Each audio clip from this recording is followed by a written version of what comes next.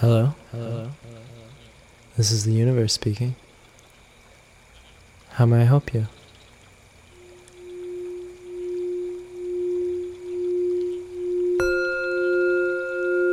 Welcome to the Art of Listening. I'm your host, Yannick Rohr. Enjoy the show.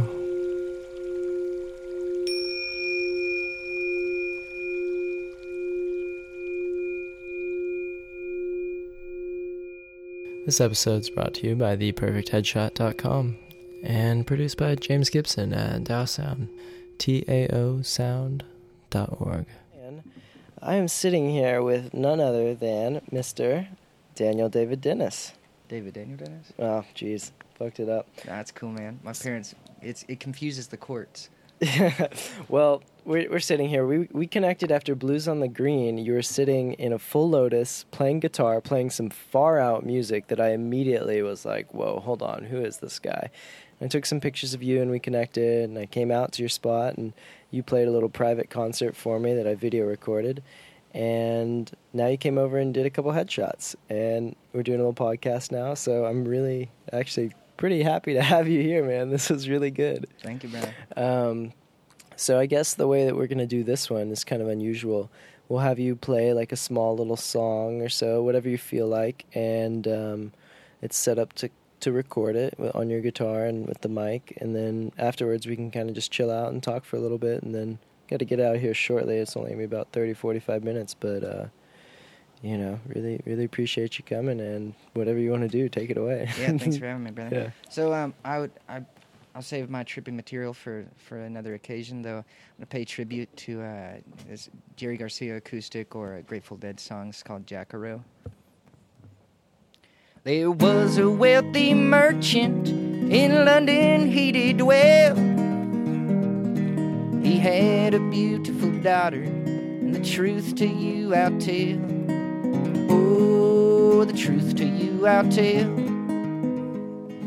She had sweethearts aplenty, men of high degree, but none but Jack the Sailor her true love ever be. Oh, her true love ever be. She went down to a tailor shop, dressed in man's array. She climbed aboard a vessel and conveyed herself away. Conveyed herself away. Well, Jackie's gone a-sailing with trouble on his mind. He's left his native country and his darling girl behind. Oh, his darling girl behind. Before you get on board, sir, a name we'd like to know. She smiled at her countenance. They call me Jackaroo. Oh, they call me Jackaroo. I see your waist is slender, your fingers they are small, your cheeks too red and rosy to face the cannonball. Oh, to face the cannonball. I know my waist too slender, my fingers they are small, but it would not make me tremble to see 10,000 fall. Oh, to see 10,000 fall.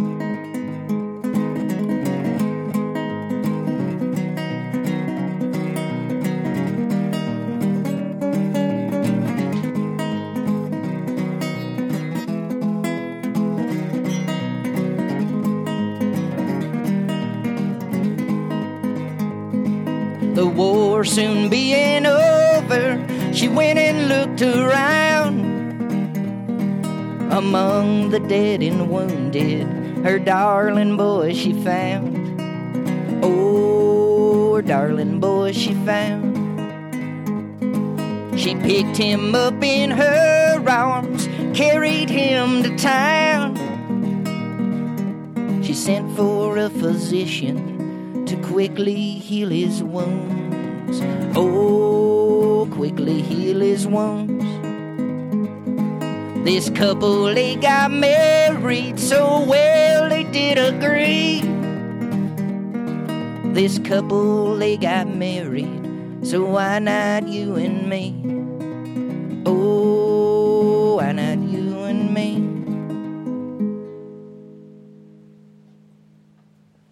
Bravo. Thanks, brother. Bravo. That was, I really enjoy listening to you play, man. Appreciate that. So, how long you been doing music stuff? Probably many lifetimes. So, my pops had guitars around the house growing up, and I had no idea that they were Gibson Flying V's, like very rare guitars. I just played around on them, probably put scuff marks on them, and we had pots and pans in the kitchen, and he had a drum set. So I remember being a kid and hearing the barn. He'd be out there with his friends, and I could just hear the thump of bass. And it was a mystifying thing and also a terrifying thing. It was simultaneous. Like, I just remember those sounds and drums, and when you're a kiddo, you just know that something's going on out in the barn and it's pissing mom off. But, records and things of that sort, too. I remember looking through his record collection, and I started playing... Well, he taught me the Peter Gunn theme song for Blues Brothers. That's basically the...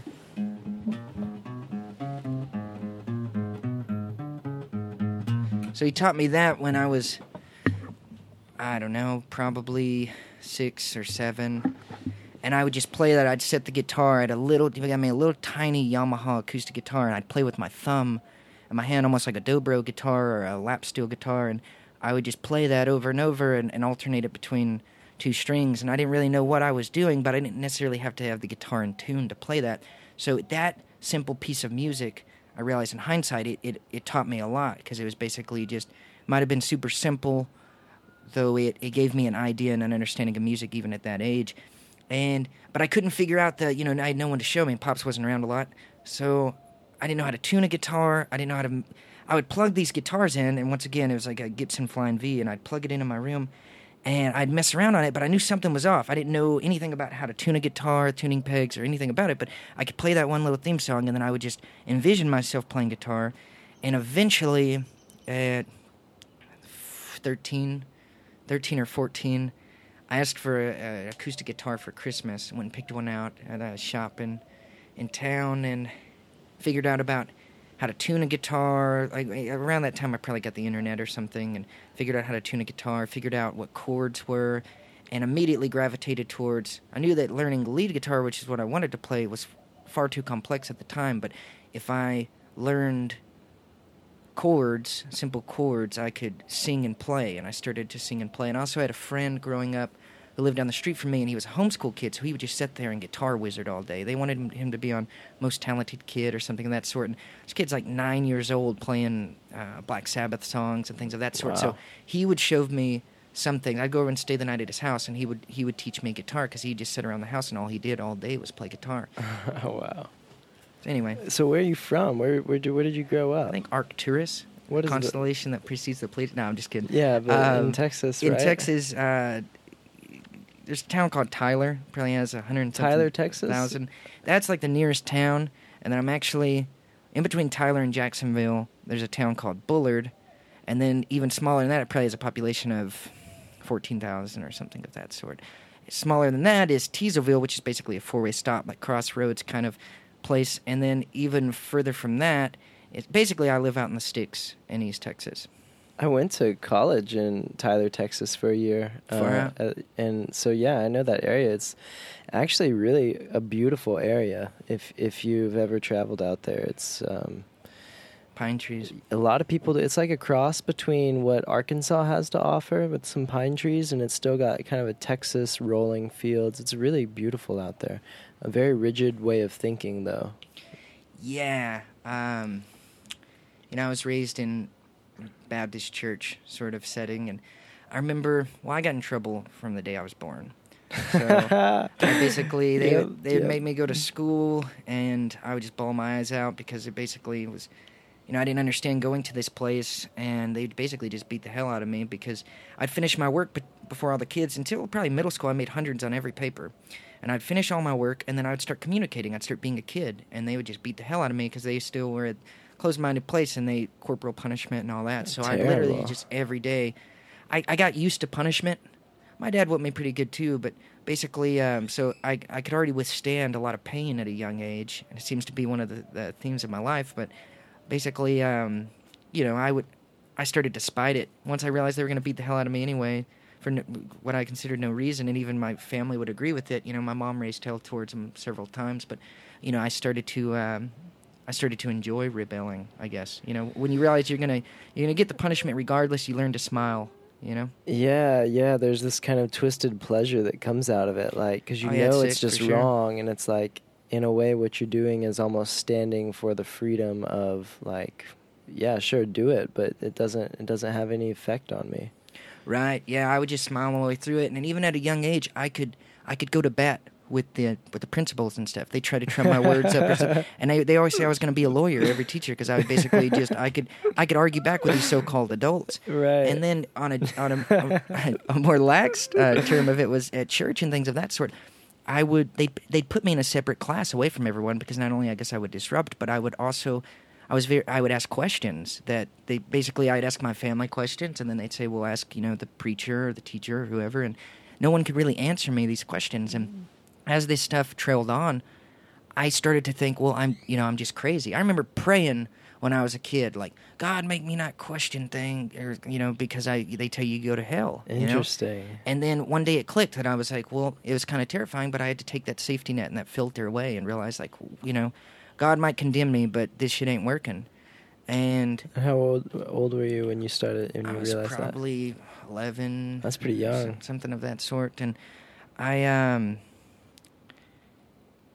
tried to separate myself at that time from going to church and things of that sort, because other than some songs that they would sing, very rare, but one or two songs that you could feel that kind of higher presence. Right. But other than that, it just seemed I could see through the bullshit very early on. Yep. And I could see that there was a falseness in what was everything around me. And so for a longest time, I thought, okay, I'm crazy.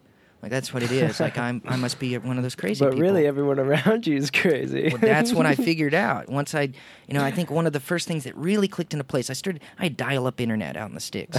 So I would just research anything I could, because I had this scratch of truth, and I would feel it in certain, little things. Like, one of my friends showed me Bob Dylan, and I heard The Times They Are A-Changin', or Masters of War, and I was like, holy shit, this guy is singing about this certain vibe that, and I started searching for that vibe. And I found it in things, too. I started smoking pot around 12 as well. So I sat in my friend's room, and he had Pink Floyd records. So once that stuff clicked, I was like, holy shit, there's a lot more. These guys are definitely into it. Yep. And, our holy grail was to find LSD or something of that sort. That didn't happen until 14 or 15. But I did mushrooms when I was 14 as well, and had a very crazy experience.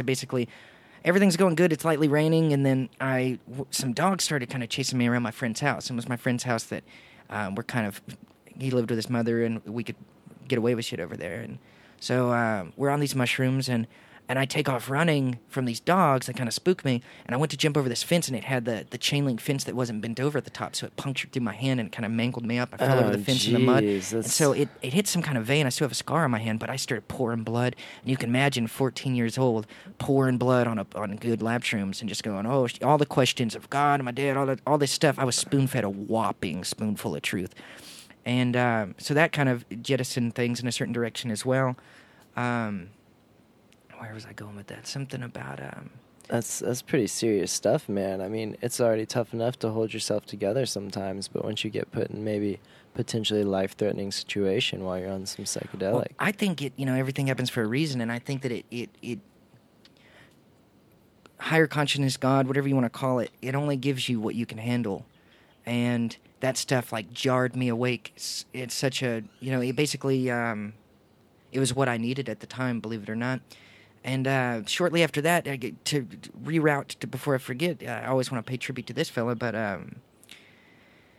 searching for that truth, I said Bob Dylan stuff, I heard it in music, but then around that same age, a little bit after the mushroom experience, right around the time I got into LSD, which I happened to get the real stuff too, but I heard Bill Hicks. It was when Netflix, you could only get like the 2 movies at a time sort of thing. And I was so depressed out there because once again, I'm in this cut-offness. And I think that people that hold the light or hold the torch, they're put in places for a reason. And I think I was in this tough sort of dulled consciousness sort of realm because I obviously could handle it. And it was obviously for a purpose, and it shaped me up in a lot of ways. But basically, I rented one of his stand-up performances, and I heard the quote.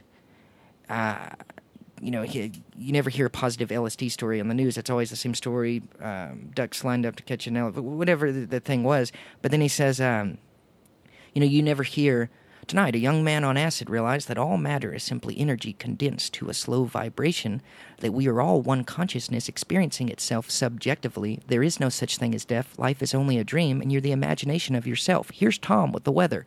And when I heard that shit, I'm like, yes, what I'd been experiencing, I didn't know it could be put into words. And once I heard that, it clicked that it could be put into words. And right around that time, I had an epiphany. I was on LSD in my room when I was watching this.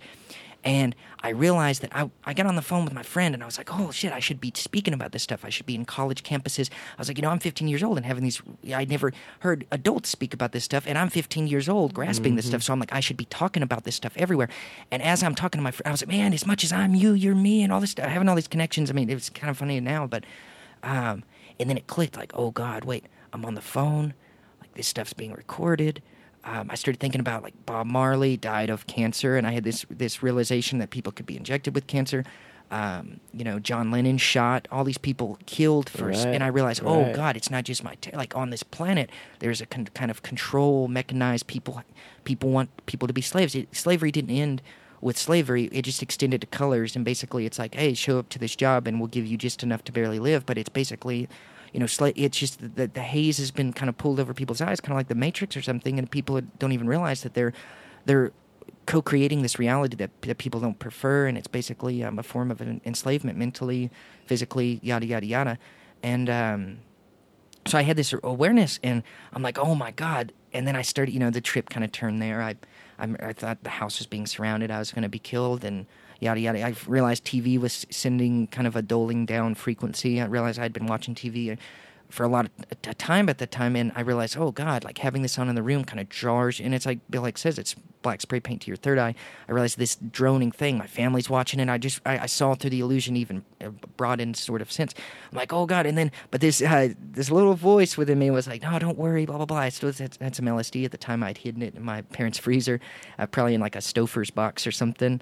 And something told me, you need to go and take all the LSD, and extraterrestrials will pick you up.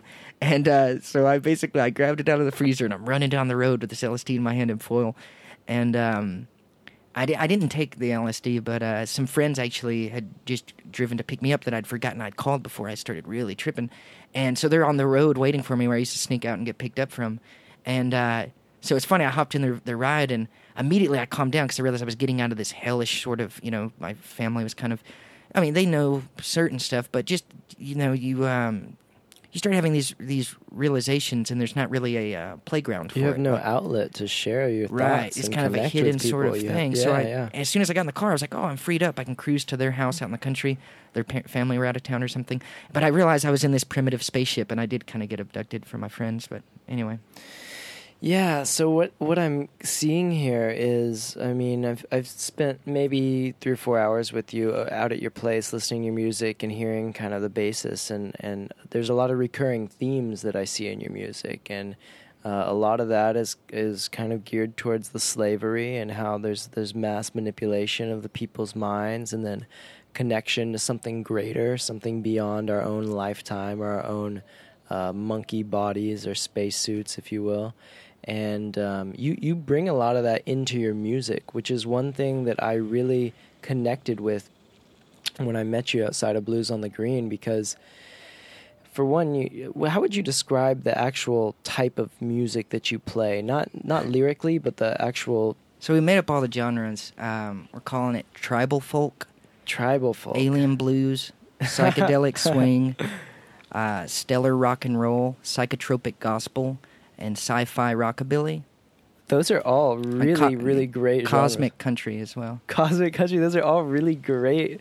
You just came up with like 6 new genres that are all like fantastic. Well, that's what people forget is that everything's made up. You know, everybody you get in these realms of like, oh, I can strive to play music in this bracket, or I can do this craft in this bracket, and yada yada yada. And I think what people sometimes forget, or maybe I'd forgotten at times too, is that everything's made up. Every concept, every idea, everything you see around you. I mean, there are certain spiritual or fundamental truths that we tap into. Right. And that's where I don't even really attribute it to myself. I just try to be a transceiver or a conduit for life force to work through me. And when you align with that energy, you know, the way is paved. Yeah. But the thing is that most concepts are someone made things up. Religion, it's in a certain bracket. It's someone's perspective. It's someone's take on it. And usually it's also to manipulate people and keep people, you know, in a certain... it's all about control. But the thing is that, you know, making up the genres, every genre is made up, you know. People designed instruments, and I think obviously there's some divine intervention.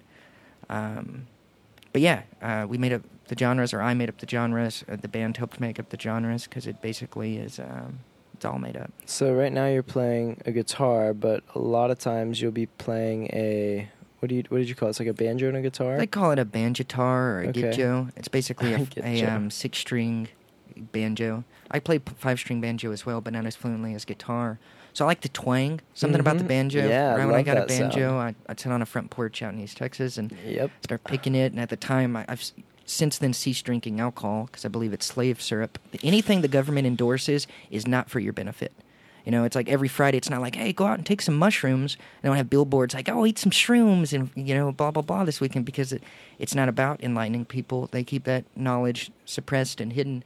And so, you know, I just realized that the reason the government endorses alcohol is because it's not good for you and it keeps your consciousness blocked off and keeps people enslaved. Though I used to drink, and it was, you know, the medicine at the time. I did whatever I had to do to kind of cope with where I was living, but I would get a big glass of whiskey and sit on the porch, and that's something about that twang. The songs would just kind of write themselves. Yeah, man, I totally hear you. And I agree on a lot of levels. I mean, there's a lot of money involved, obviously, but I have found alcohol to be very limiting as I've grown in my spiritual practices and started to meditate more and become connected to a higher self, and engaging with different groups of people that are very consciously aware. I've really started to feel alcohol holding me back a lot of times. Even just 1 or 2 beers, the ability to connect genuinely can sometimes be, I don't know, it just gets like, it's like a little foggier. It's not like it's sharp. It cuts down, you know, I think literally what it's doing is it shuts down your higher functioning realms of your brain. And so literally piece by piece, it de-evolves you, which, I mean, I'm not knocking it if people drink and yada, yada, yada. It's a choice. I enjoyed it for years. It's temporary. It's not like it's, you know, you do it and it's over. Yeah, it shuts down your brain, and then you realize that this world we live in,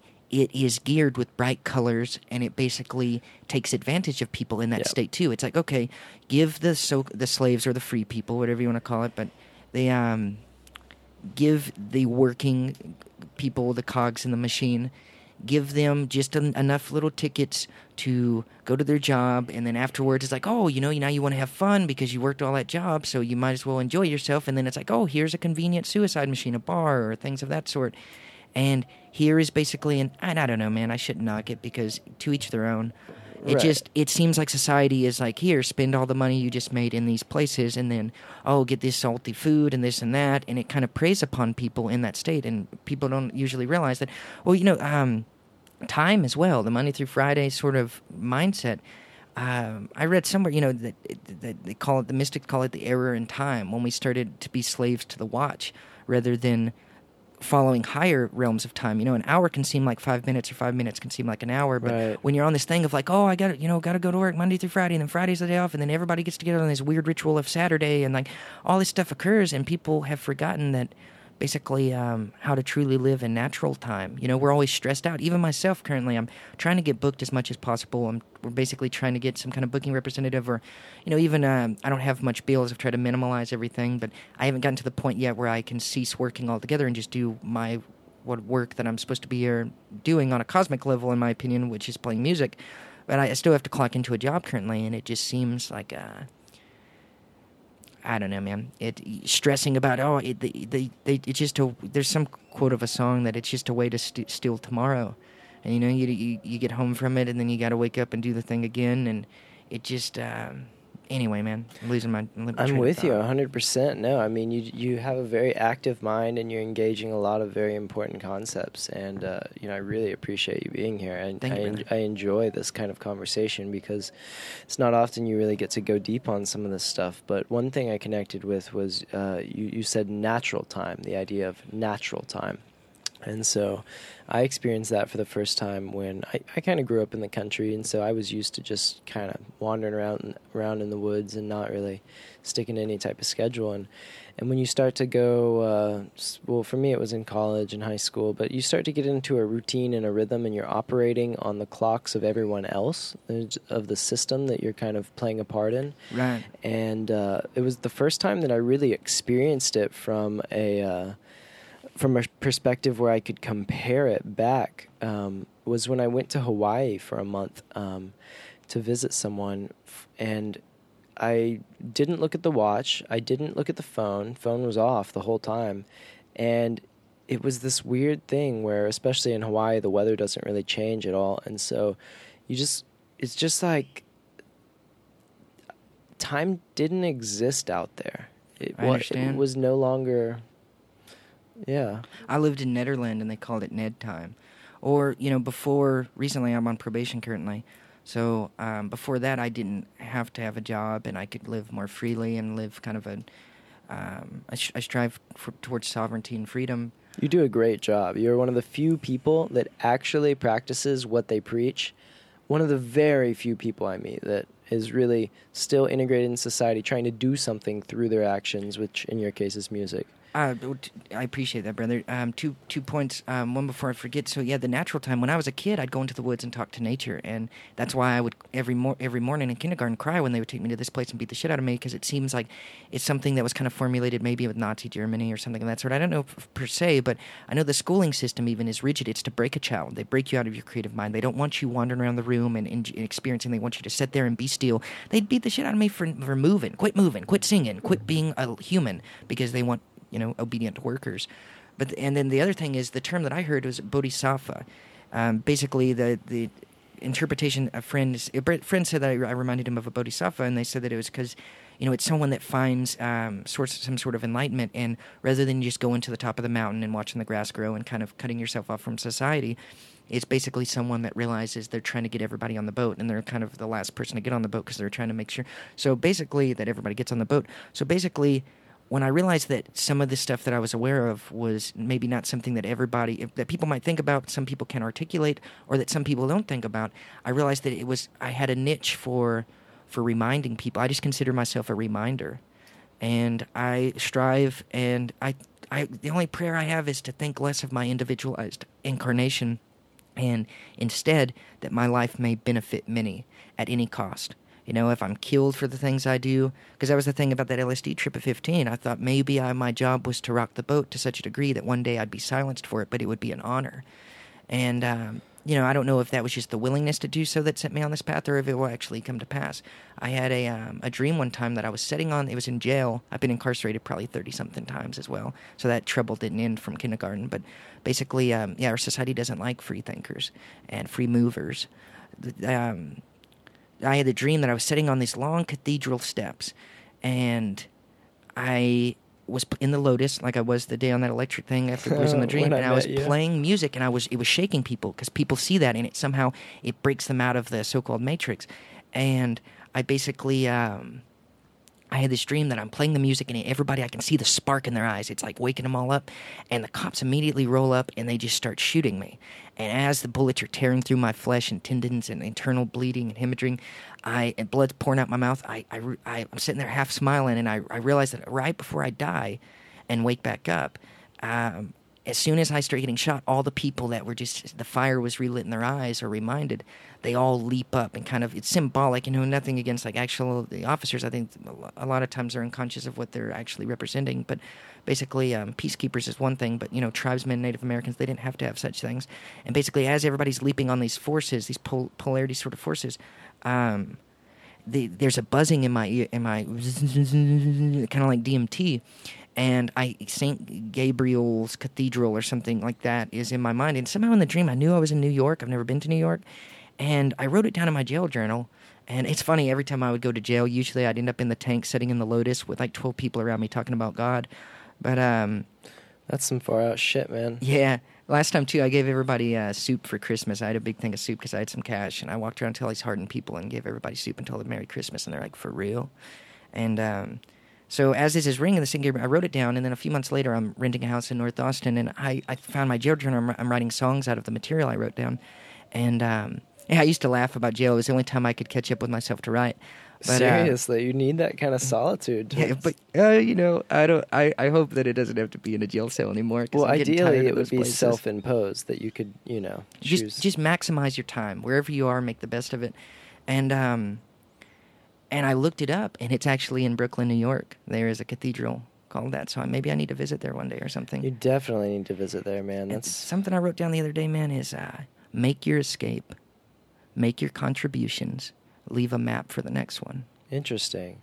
Very interesting. And that just kind of came out of the mind somewhere. Yeah. A lot of these places, I think I think creativity all originates from the same place. We're just a vessel for it, and if you allow it to flow through you, then it's all kind of the divine nudging you along. And if you allow yourself to be receptive to it, and I don't know what it is, man. I've always stumbled with this because I know we're all equal. I'm no better than anyone. But maybe it's the willingness to do so, because you take the reins, and I feel like maybe I've done this stuff for lifetimes, and that basically it's, I've always kind of was born awake, but I've been reminded throughout my time, and that I'm supposed to remind people that we do have a choice and that you are powerful. There was some Tupac interview I watched the other day that before he was killed that was basically stating that, this thing about Illuminati or conspiracy or these Rothschilds, these 22 families that own and operate the world and the central banking systems the Rothschilds own on all these places besides the countries that we're at war with or that are enemies, the boogeyman like North Korea and Cuba and these different places. But anyway, sure. So these, rather than letting these people feel like they have power over you, or there was an FBI thing, I think maybe it was J. Edgar Hoover saying that this was in the 60s, that they wanted to increase the paranoia to where people would think there was an FBI agent on every bush, but I think all that shit is a form of mental warfare, psychological warfare. The thing is, the powers that be don't want is to remind everyone that you do have the power. You have enormous power. You can change anything at any moment. This now is all there is. And that basically, rather than being fearful of these people or they have some kind of power that you don't, all that stuff is rubbish. That basically you have the universe is a endless river within you, and it will back you if you allow it to work through you, and that we are powerful beings.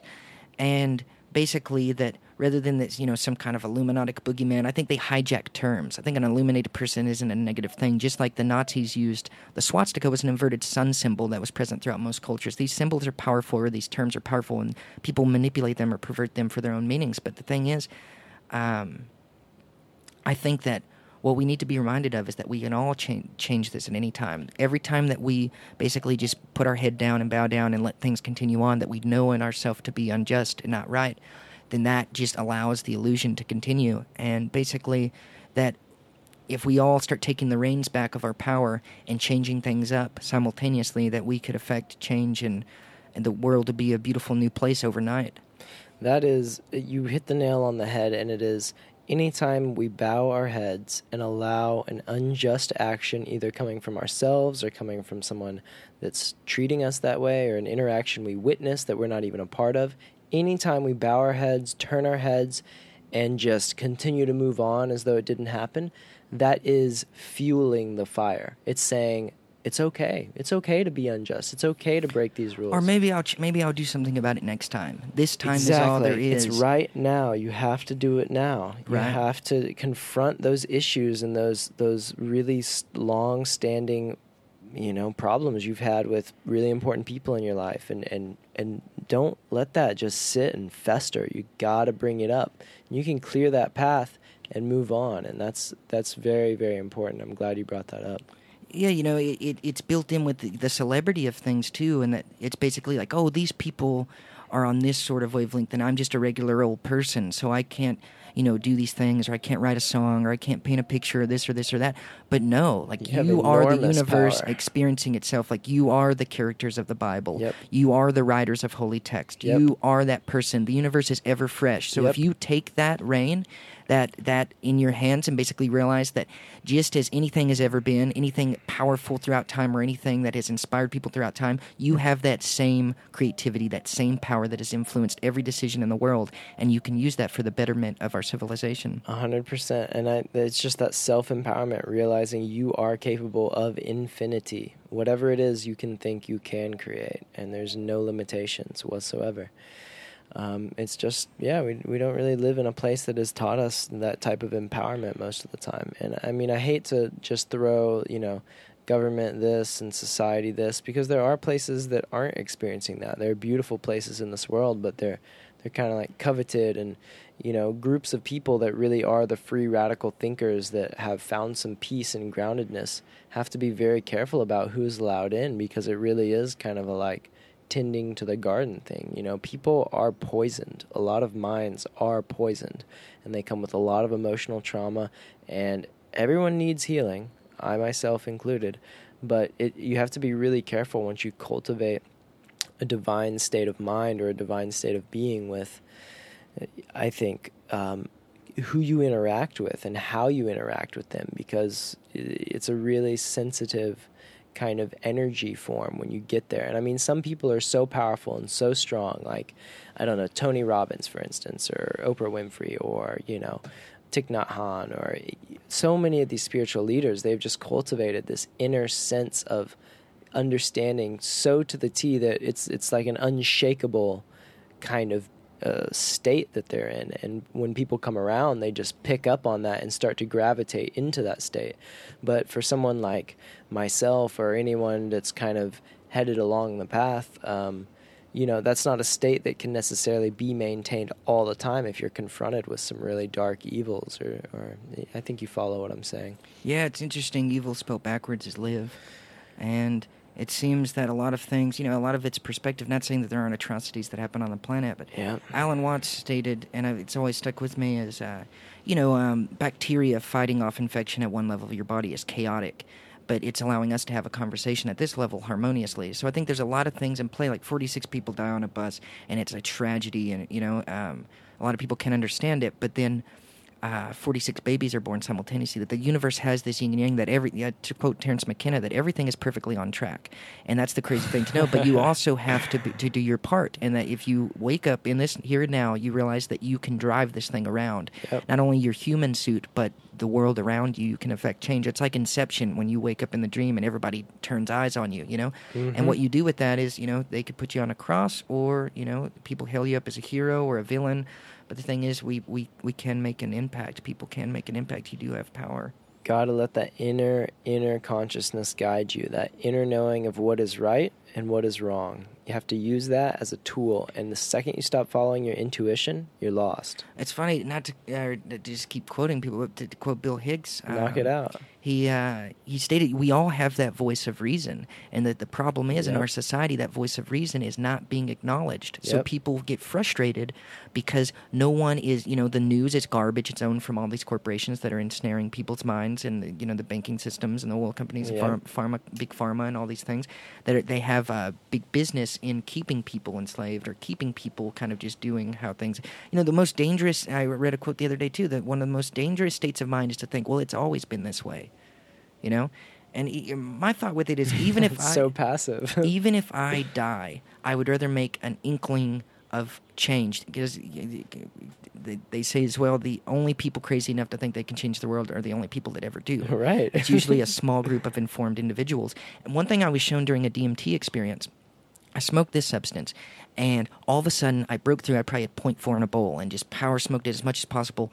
And all of a sudden, and all of a sudden I was like Mario tunneled into this other realm, that I'm in this long this long corridor, and there are pulsating, almost Sanskrit would be the closest thing that I could attribute to, this living language pulsating out of the walls, and these two beings made of feminine smoke where basically as fast as my brain can ask questions of like, am I dead? What is it? Where am I? They're like answering, no, this, like they're basically telepathically answering all these questions, and I'm in this vehicle of perception. Well, it started, actually on a height and level of that too. I looked down and there was like this energetic vortex in my like gut sort of area, and there was an insectoid looking entity that was like basically doing some kind of work with his hands, like shape shifting, and I thought it was attacking me or something. It was very intense. Scary. And later I talked to my friend about it, who's privy to such things as well, and he's like, maybe it was healing you. And I think that's what actually was occurring. But I pulled myself back out of it somehow, and I'm in my bedroom, and I'm looking out the wall, and it looks like looking through gasoline fumes or something, like the trees shape-shifting into this other realm that's existing simultaneously at all times, in this height-thin kind of dimension.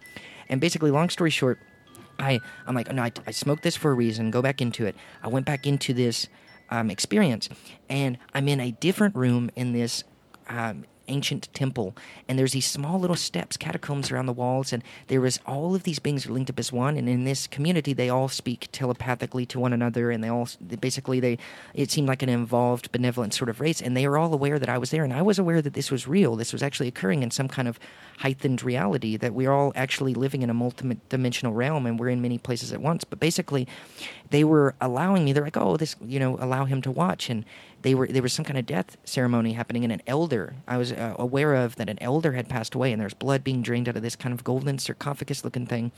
It wasn't necessarily a sarcophagus, it was like a big rectangle golden sort of thing, and basically they were explaining to me telepathically that death, and especially in our culture, we've been caged into thinking that death happens once, and if you do bad, you'll burn in a place forever. But basically that death is a continuous process, and it's like a birthday celebration, and that basically they were rejoicing as the spirit was going back into everything that had been, and as the spirit goes back into everything that has ever been, it's reminded of all the lifetimes that it's lived, and all, like, it's basically going back into this blissful state, and they were like guiding it on, but it was like them celebrating at a birthday party or something.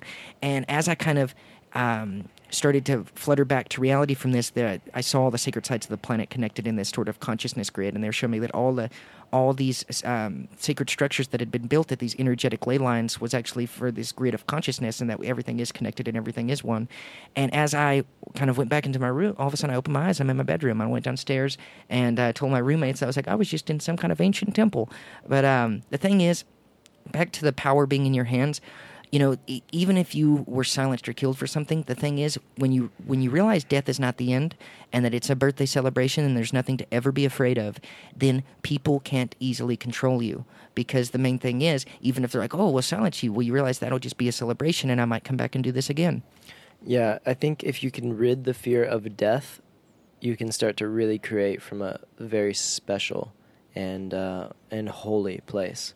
But that being said, I unfortunately have to go and meet my friend and help him with some stuff and do another headshot soon. So I just want to say thank you for coming on, man. And we're definitely going to have to get back together. There's clearly a lot of information here that needs to be disseminated, and we got the power to do it. So let's do it. Let's schedule another time and make this happen again. Thank you very much, brother. It's an honor to be here. Oh, it is an honor to sit here with you, my friend. Who knows what you were before and what you will be after, but I do believe you can make some serious waves of movement with that instrument you're wielding. And if you would maybe play one more little riff or tune or something before we sign this one off. Sure. Cool, Yeah, man. I'm going to continue to. Let me get that microphone set up.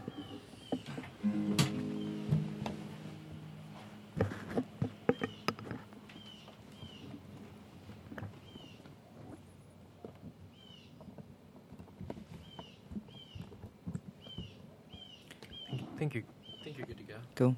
Thank y'all for listening. This song is one I wrote. It's called Torches to the Dawn. Probably a little out of tune, but oh well. We hold the torches to the dawn. Splinter hits the fingers, they never fall. I will strike down 1,000 men with a bone of a jaw. With the waves of my hands, the arrows fall. I will be the light that's seen from many miles. The callus on my paws will turn fangs to twigs. I will bring the demons from the shadows to the sun. And these words will be my reason to live.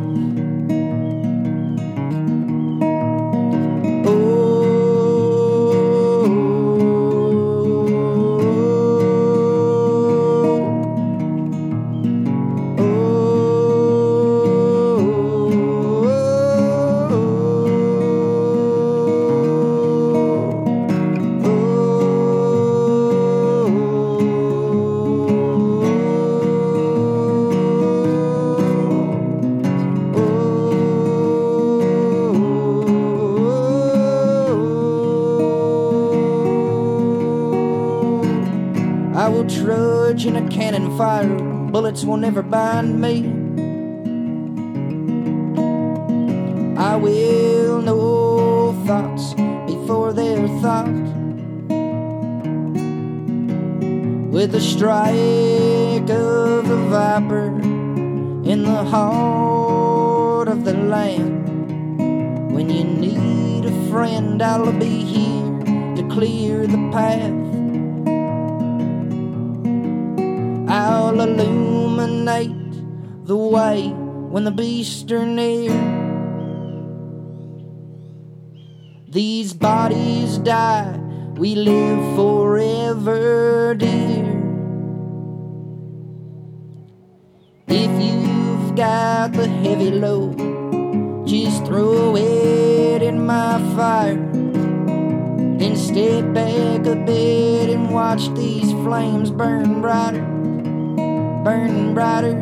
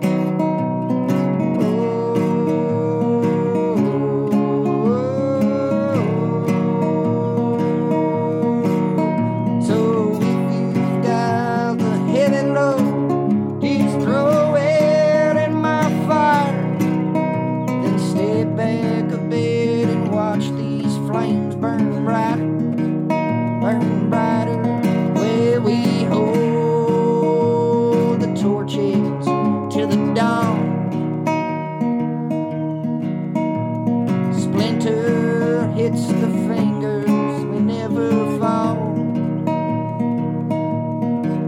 I will strike down 1,000 men with a bone of a jaw. With a wave of my hands, the arrows fall.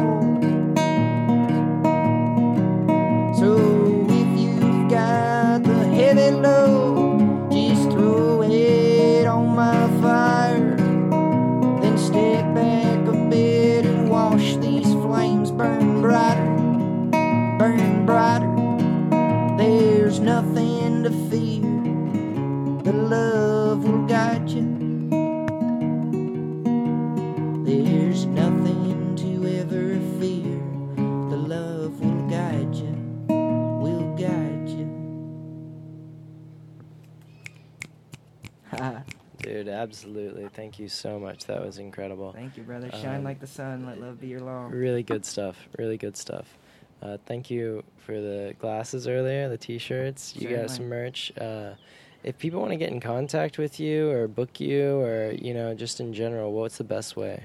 telepathictaskforce@gmail.com. telepathictaskforce@gmail.com. And you also have a Facebook. Facebook, David Daniel Dennis. The band, David Daniel Dennis and the Howlin' Hearts, and then also daviddanieldennis.com. Absolutely.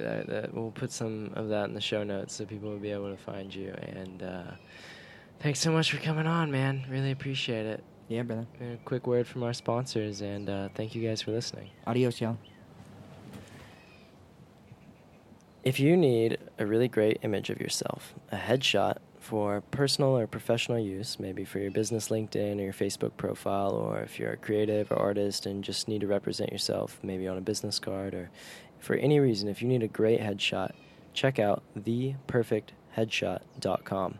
They're shooting some of the highest quality imagery here in Austin, Texas.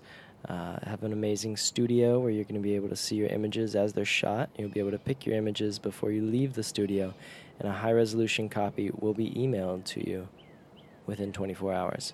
So they have a couple different packages, pricing options, but if you need the best image possible, there's no one shooting images quite on the same level in the Austin area. They can come into your home office or your workspace and shoot your entire staff, or you can come to their studio and book a session anytime. So check them out, theperfectheadshot.com. Thanks for listening.